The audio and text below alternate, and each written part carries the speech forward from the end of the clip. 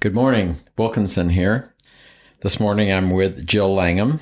And who is she, you might ask?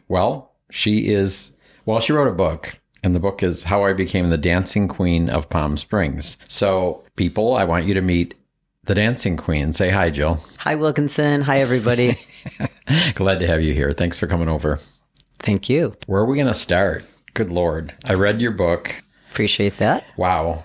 I have one question. Why did you start your book in February? Thank you for actually asking. I am a very symmetric person and it killed me, but the January chapter is where really the most important three things in my life happened. And the person that was helping me just said it would kind of be a drag to have it all come out in January and people might not want to continue to read, but that's how it happened. I kind of suspected that, but I thought I would ask anyway.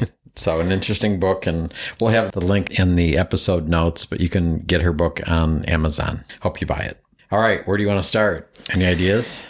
Who are you? You're the dancing queen. We got that, but I guess how did you become the dancing queen? Let's share that info. Well, since I was a very young child, I was related to music in a way that I never really understood or appreciated. I just knew that when music came on, I couldn't sit still. And my family kind of encouraged me in that regard. So I started with Zorba the Greek, was actually my first adventure in dancing for anybody publicly. And I never had heard the music before. The music came on at a backyard, probably 4th of July party. And I just stood up from where I was and I started dancing on one leg. And we had albums back in those days. And I continued on one leg for, 23 minutes or something. And then the music ended. They took the needle off. I went and grabbed some food, sat down. It was like, okay, done. But truthfully, it was coming to Palm Springs and coming for the white party that the dancer in me woke up again. And the response that I got from all you wonderful men around me encouraging me. Wonderful gay men. Thank you very much. Of course, I don't talk about anybody but gay men, but you're right. All right. I will make that very clear. We were at White Party and I just have never been so well received in my entire life.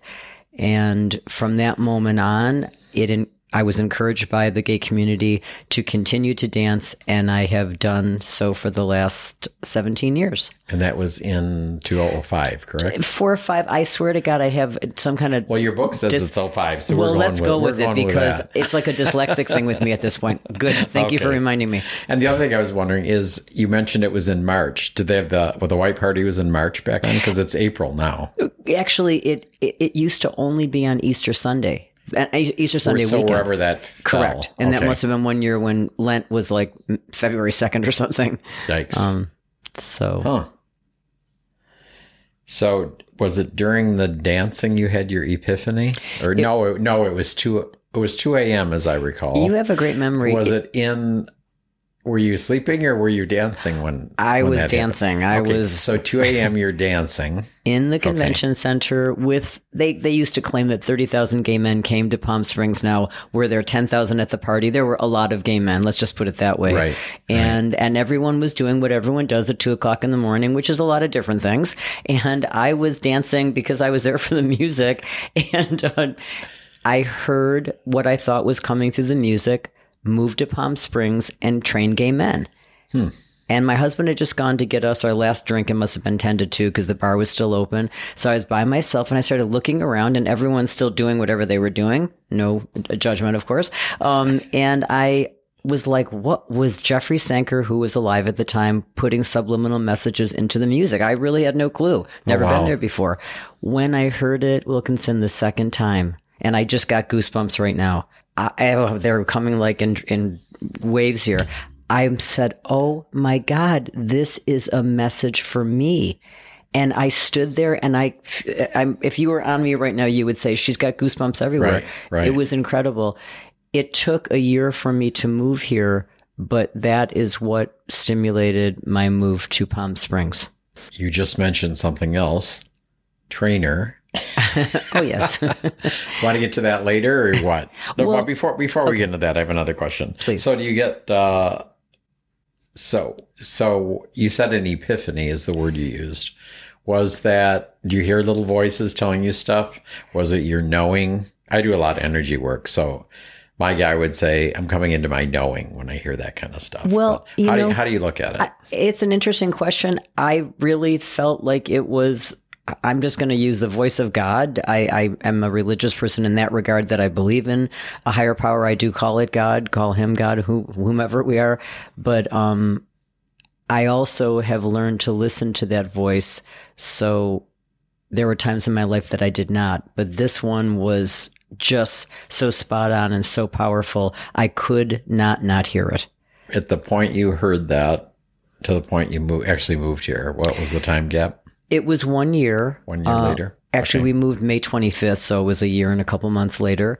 And I have never been more positive about something in my entire life. And from the moment that I came here, the doors, windows, whatever you want to call them, have been opening for me, just for me validating the fact that I needed to listen to that voice. And you get along with gay guys? Do I? We all know I was a gay man in another life or lives or whom. Oh, yeah. It's. Well, you know why? crazy. Did anybody tell you why? Please. We want your high heels. Okay. Well, that's pretty simple. Just kidding. Yeah, okay. Is it like the Wicked Witch of the West? I've got to die before you can get him? No. Oh, no. So you moved here in, say, around 2006. Correct. So you've been here, what is that? My math is bad. 14 something. 14-ish, yeah, 15 ish, years. right. Okay. So Yeah. what's happened while you're here? I mean, Well- besides being the dancing queen at Oscars every Sunday, besides that. Well, just kind of reminding people, those who do know me and those who had known my ex-husband at the time, I was married at the time. So we separated in 2012 amicably, and amicably divorced, I will say as well. But my point being that up until he left, I didn't really know, were people responding to me? Were they just responding to this couple who was athletically inclined and didn't look our ages and didn't act our ages, if Right. that makes any sense. But it was after he left that I really began to appreciate that there was something in me that I seemed to be providing to others, that they meaning the gay community, you men, just encouraged me to continue to be myself, something that I had never felt comfortable being in any straight situations. It never worked for me. So the voice told you to train. Correct. So were you a trainer before you came here? I was. I had gotten my training certification in 1994, right at the same time that I had met who became I call him my second husband. We didn't marry, but we owned a business together. He was just opening his business, and I had the question of, will I become a trainer or will I work in the business with him?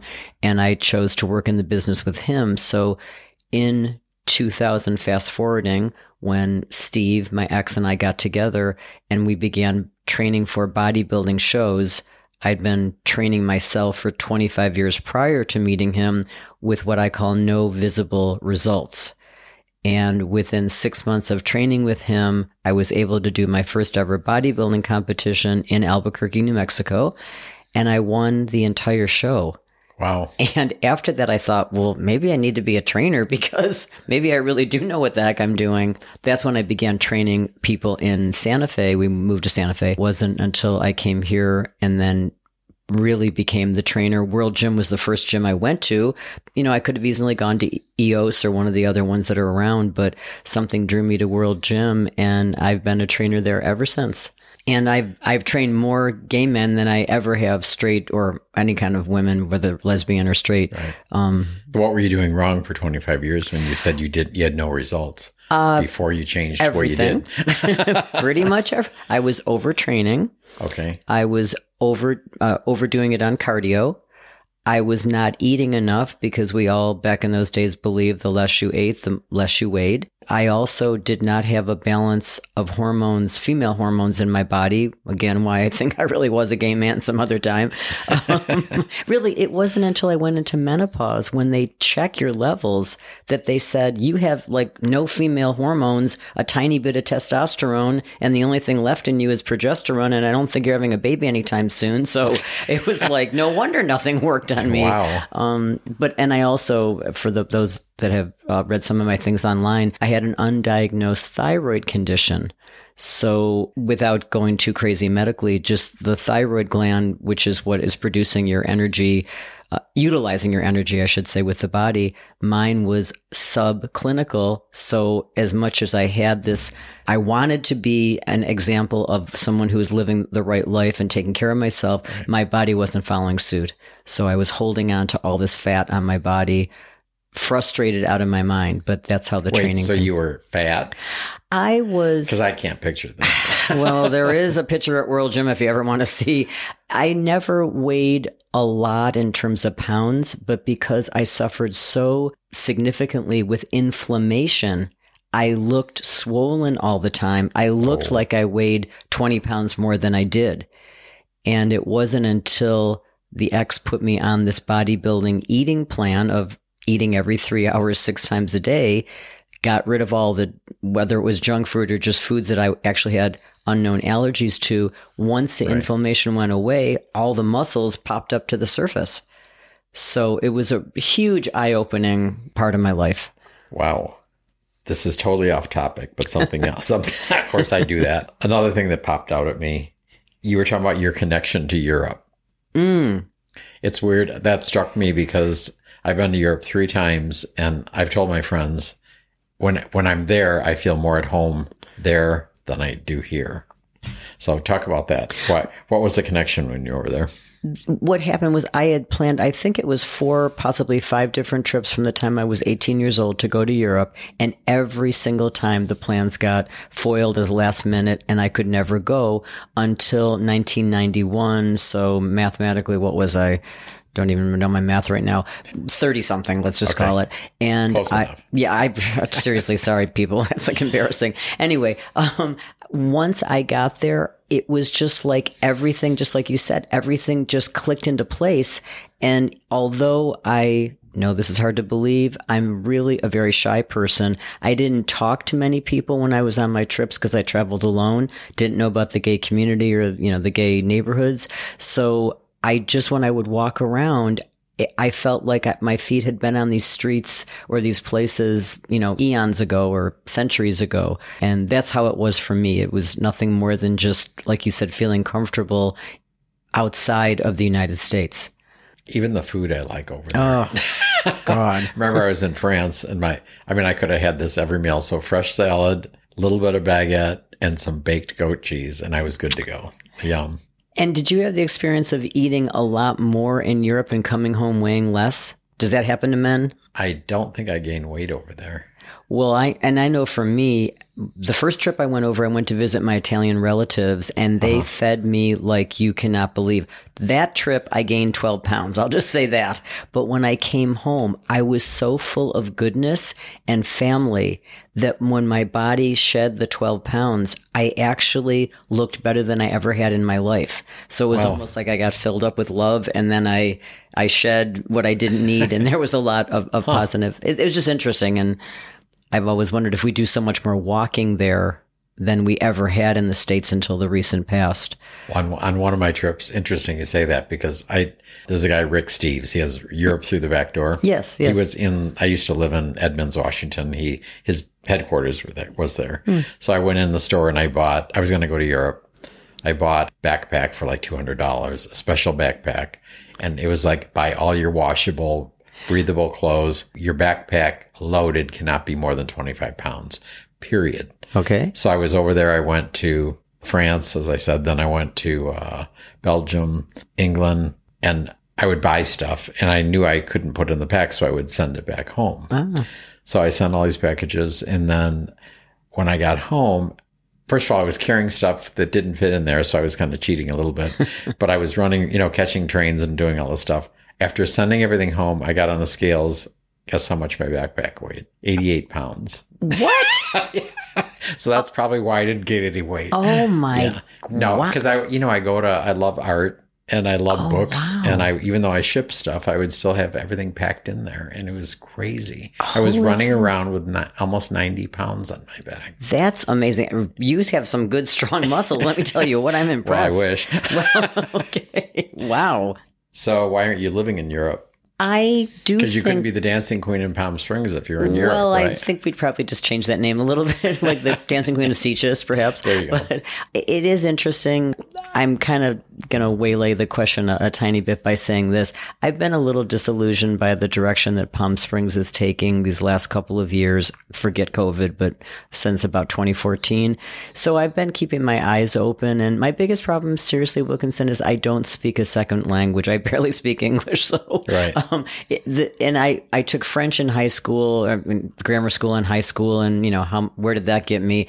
I should have taken Spanish, never did. And I'm living out here all these years. Why haven't I? Who knows? But that's really my only situation that kind of makes me think, do I want to be in a place where I'm really not understanding the people's language? I can understand people's emotions and feelings. I'm very intuitive that way, but I know that I would need to finally study and immerse myself. And perhaps when I do that, then I will be heading over to Europe. Well, I've never been there, but I've heard a lot about Portugal. I was lucky enough to be there in 2019, right before the whole COVID thing started, and went to Lisbon and blocking. They speak English a lot. They don't really they? do. No, they do it. You wouldn't have So a you probably problem. would be okay-ish there if you're not in some small town somewhere. Right? Totally. And actually, I don't know if you've been to Sitges as well, but outside of Barcelona, they also, genuinely, people all over the world right now are speaking English, but when people really get into it, they go right back to their original language. And, as they say, lost in translation, there really is a lot. But I think I'd feel very comfortable in a place like Portugal or in Spain someplace, but we'll see. We'll see if Palm Springs can rise up again. Hopefully. I hope. I'm probably thinking about maybe making a change, but maybe for different reasons. So. Interesting. But another line that struck me in your book, you said, life is really interesting when you pay attention. Well, that's interesting when my do not disturb is on. How about that? Sorry, people. Anyway, what was I saying? Oh, life is really interesting when you pay attention and your phone is really not off and it's supposed to be. I think for myself that, and I do a weird thing with letters, so I'm just going to say this right now. So pay attention is P and A. And when I was in nursing school, A and P stood for anatomy and physiology. So I always thought if you're not paying attention to your anatomy and physiology, you're going to end up accident prone, which is the other AP. Right. So I feel that for so much of my life, I was actually mute. I was a listener. And the people that know me here are like, oh, she's talking all the time and she's writing. And that was not me. I was 50 years a listener, grew up with the old children should be seen and not heard. And I just continued to be that person. But it allowed me to pay attention to a lot of things that others have missed. So that's really where that sentence in my book kind of came from is, are you paying attention to, your behaviors, people's reactions, body language, the messages your body's sending you, those kinds of things. So that I believe that's what I was referring to in that statement. Sounds good. I'm going to make another left turn. Okay. Can we talk about your mother? Oh, absolutely. I didn't write notes on this, but I'm blanking out. So the rings that came to you, were they from your mother or were they? They were actually my mother's wedding ring, my father's wedding ring, and my grandmother's engagement ring. Tell that story. Okay. That's a cool story. I was supposed to be left those when my mom passed away, and I had actually forgotten. It was so long ago that she had promised them to me, and I'm not really much of a jewelry person, so I didn't really think about it. And right now, forgetting exactly what year it was, my sister and I were on the telephone, and I said something like, gosh, I really wish I had something of mom's. And she said, oh, it's a shame that those rings got stolen. And I was like, rings? What? And then she said, remember the engagement rings, etc. And I'm like, oh my God, what happened? And she said what we thought is that when my mom had gone into the nursing home, that unfortunately the staff had stolen them, which we do hear these stories all the time. Right. So I just kind of let it go. And the next morning, my best girlfriend was coming over who needed a ride to Los Angeles. When I opened the door to have her come in, she was on the telephone and she walked in and she kept signaling to me, like, I've got something to tell you. And of course, I was waiting for her to get off the phone. Anyway, she walked in wearing this adorable jean jacket. And when she hung up the phone, I just said, "Oh, Giselle," I said, "that jacket, I'm so envious." I said, "I've never looked good in a jean jacket. I keep buying them and they all look terrible." She goes, she goes, "You gave me this jacket." I'm like, "What are you talking about?" I said, "I've never seen that thing before in my life." Long story short, when my mom was moving to the nursing home, we went through her clothing. I found evidently this jean jacket, thought it was really cute, brought it back to Palm Springs with me, never wore it. When I was moving out of my ex's home into my own, had a big garage sale, and she came over to buy all my jean jackets. Okay, great. And I said, "What?" She goes, "As a matter of fact," she goes, "I have something you lost." And I'm thinking, what are you talking about? She opens her hand. She has her hand toward me. She drops these 3 rings into my hand. And I'm like, "These don't belong to me." I said, "These look like something your mother." Whoa. And I went, oh my God. And I have goosebumps again. Right. These are the rings I am wearing right now on my hand. We both started sobbing. And then she said, this is the last little part of the long story. She said, "You're never going to believe this." She said she herself was moving, and simultaneously her youngest kid came home with what a ring room, whatever kids are getting in school. I'm totally blocking the name of it right now. And the instructions from the school was you got to wash all your clothes in a certain temperature and in big, industrial dryers and washers. She put the jacket in, had no idea they were in the top pocket that actually was buttoned down. Thank goodness these buttons still work. Right. She had to put it through the washer and dryer twice. And she said it wasn't until that morning, she was talking on the phone earlier, when she just kind of felt, she said, "What is this?" and pulled them out. They'd been in there now for like 4 years. Oh, wow. So talk about somebody talking from the grave. I mean, it's an incredible story. Thank you for asking me about it. I sometimes forget how it was a really cool story. It was a beautiful moment in my life. You talked about another one that's probably more sensitive, but you apparently... Was it a repressed memory that came back where you had been abused? Correct. And you tried to tell her about it, and her response wasn't exactly what you wanted, right? No, it wasn't. I put myself into a 30-day program thinking that I had been sexually abused by a babysitter. And they have the thing called Family Week that last week when you're in treatment. Right. And when she came in, my mom had this real evil eye type of thing. And she was a little less than happy to see me. I could just tell, like, my energy was really weird, and hers was even weirder. And she kind of turned, little head turn, put the evil eye, and she said, "Just be very careful what you're about to say," basically was her response. Wow. And I knew in that moment, like, oh boy, this is never going to go the way that I had hoped that it would. However, the people at the facility were incredible, and they really opened my eyes to how defensive my mother was, and that I was never going to get from her what I actually needed, and that I was really capable of taking care of myself. So it was a huge blessing in a strange packaging. I think it brought up a memory for me because I think it was like 1989. I'd been in therapy. I was married at the time, but I went back east to visit my parents in Virginia. My mother used to be an underwear model before she met my father, and then she became a radio preacher. Whoa, okay. So that's where I come from.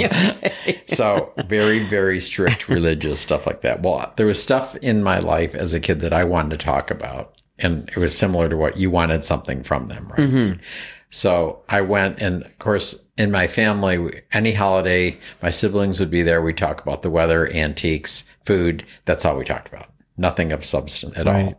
Right. Finally, everybody leaves. I'm on the floor. Our family photo album was a green metal bread box. One of those old bread boxes. Right. And everything got thrown in there. Right. Photos, birth certificates, whatever. So I'm sitting there. I have it all spread on the floor.